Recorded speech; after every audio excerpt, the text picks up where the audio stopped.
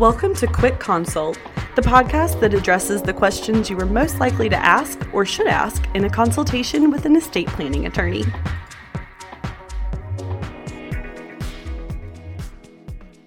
Hello, welcome to Quick Consult. I'm your host, Sara, Josey, an estate planning attorney licensed to practice law in Virginia and North Carolina. Today's Quick Consult is going to focus on advanced medical directives. Advanced medical directives can come under a lot of different names. Sometimes they're referred to as living wills. So we'll talk a little bit about what an advanced medical directive will do for you, what it won't do for you, what it won't cover, and whether you should include one in your estate plan. The term advanced medical directive is my preferred term and the term I'll be using throughout this discussion because I think it describes the purpose of this document perfectly. It is a document where you are giving a directive regarding a medical decision, your medical decision, but it's made in advance of when you actually have to make this medical decision. So, advanced medical directive. It's all right there in the name. This is in contrast to a term like living will, which a lot of clients come to me. They've heard this term. I think it's common out in the community, very popular term, but I do not like it. It says nothing about what the document is for, and a lot of times clients are confused as to what the purpose of this document is, thinking that it's actually a last will and testament. This is especially confusing as people get older. Maybe they start getting a little bit confused in their day-to-day. They check on their estate planning documents. They see they have something called a living will, and all of a sudden they think they've done death planning, when in fact all they've done is incapacity planning, and they end up passing away without a death plan in place. So I am an advocate of changing the name, getting the name away from living will. Let's call it advanced medical directive. Throughout today's discussion, I might say advanced directive, advanced medical directive, or end up using the acronym AMD. But everyone should know what I mean by this. So, what does an AMD do for you? AMDs are definitely unique to each state. Each state's going to have some specific language on the books about what you are allowed to make directives about when you're unable to be there or when you're mentally not there to state what your wishes are. So, for example, in Virginia, they say that if you are in a vegetative state such that you cannot be revived, then you can request that life support be removed. It's ultimately two doctors that make this decision after examining you. And they confirm you are in fact in a vegetative state. That term is specifically defined within the document. And then they remove that life support if that is what you want and what you state in your advanced medical directive. You can see this in contrast to the other state I practice in North Carolina. The term they used here in North Carolina is advanced directive for a natural death. And they give you 3 options to choose from where you can withhold life prolonging measures. So you can choose one of these, you can choose all 3 or 2, but you have to use this language. So this language is number 1, I have an incurable or irreversible condition that will result in my death within a relatively short period of time. Number 2, it is determined that I am unconscious, and my healthcare providers determine that to a high degree of medical certainty, I will never regain my consciousness. Or number 3, I suffer from advanced dementia or any other condition which results in the substantial loss of my cognitive ability, and my healthcare providers determine that to a high degree of medical certainty, this loss is not reversible. So as you can see, that's a big difference right there between North Carolina and Virginia about the language that's used. Virginia is a little bit broader in its language. It doesn't have those 3 different options laid out. So you would definitely want to check with an estate planning attorney in your state and see what your state's requirements are.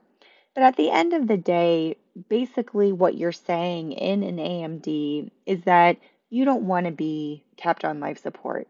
If there's no brain activity, if there's a very small probability to 0 that you're going to be coming out of that coma, you do not want to be hooked up to a machine for a long period of time. So let's talk about what it's not. What does an AMD not do for you? The biggest thing to note here is that an AMD is not a DNR, a do not resuscitate order. DNRs are something that requires a medical professional, a doctor to be involved, and it's a discussion that you would have with your doctor before anything is signed regarding a DNR. DNRs are a lot more extreme. In an AMD, you can think of it more like, you've been in this coma, you've been sick for a long time, there's no brain activity going on here, versus you're dying. They could do something like shock your heart, for example, to bring you back to life, but because you signed a DNR, they're just going to let you die naturally. So those are two major differences there. So to be very clear, an AMD is not a DNR. An AMD is also not a right to die declaration. So you may be familiar that in some states, there has been legislation that has passed that allows you to basically have physician-assisted suicide. This is not what an AMD is. An AMD, again, is for when you've already gotten to the point where you would be dead if it weren't for the machines, versus a right to die state of physician-assisted suicide is you're living, you're terminal, but you're alive, you're awake, you're communicating, and you sign a statement that you want to have a physician assist you in dying because you're in so much pain, or whatever the case may be. So again, right to die and AMD are two separate things. And then finally, an advanced medical directive is not a healthcare power of attorney. A healthcare power of attorney is a document where you nominate an agent to make healthcare decisions on your behalf. An AMD is a document where you make the decision. You've made it already in advance in writing.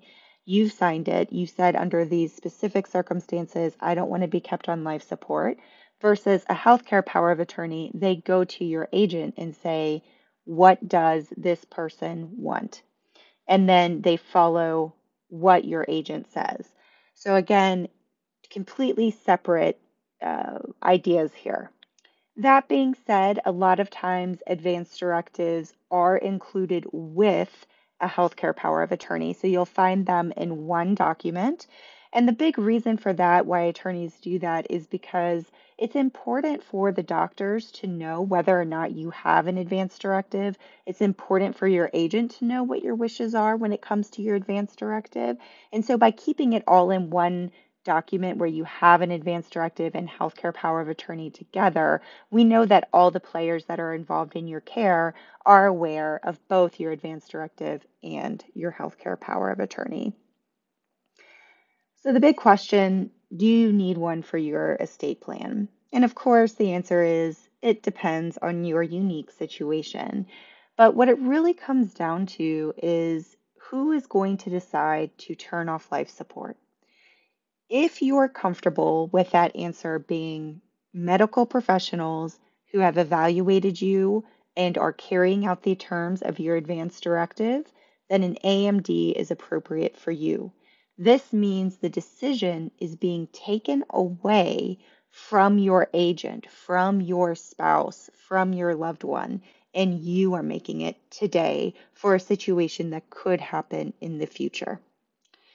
Sometimes that makes people feel uncomfortable. They don't know these future doctors. These doctors have no relationship with you.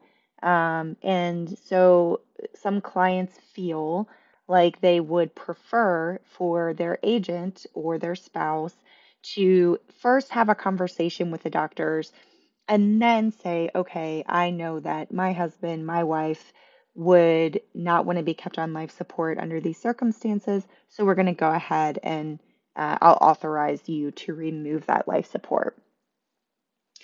So if you don't have an advance directive and you just have a healthcare power of attorney, that's okay. It's still going to give some direction. You can still have a conversation with your agent about what you see for your end of life care, but it will ultimately give that decision of when to turn off the machines to your agent in lieu of to you in the situation that was described for the advanced medical directive.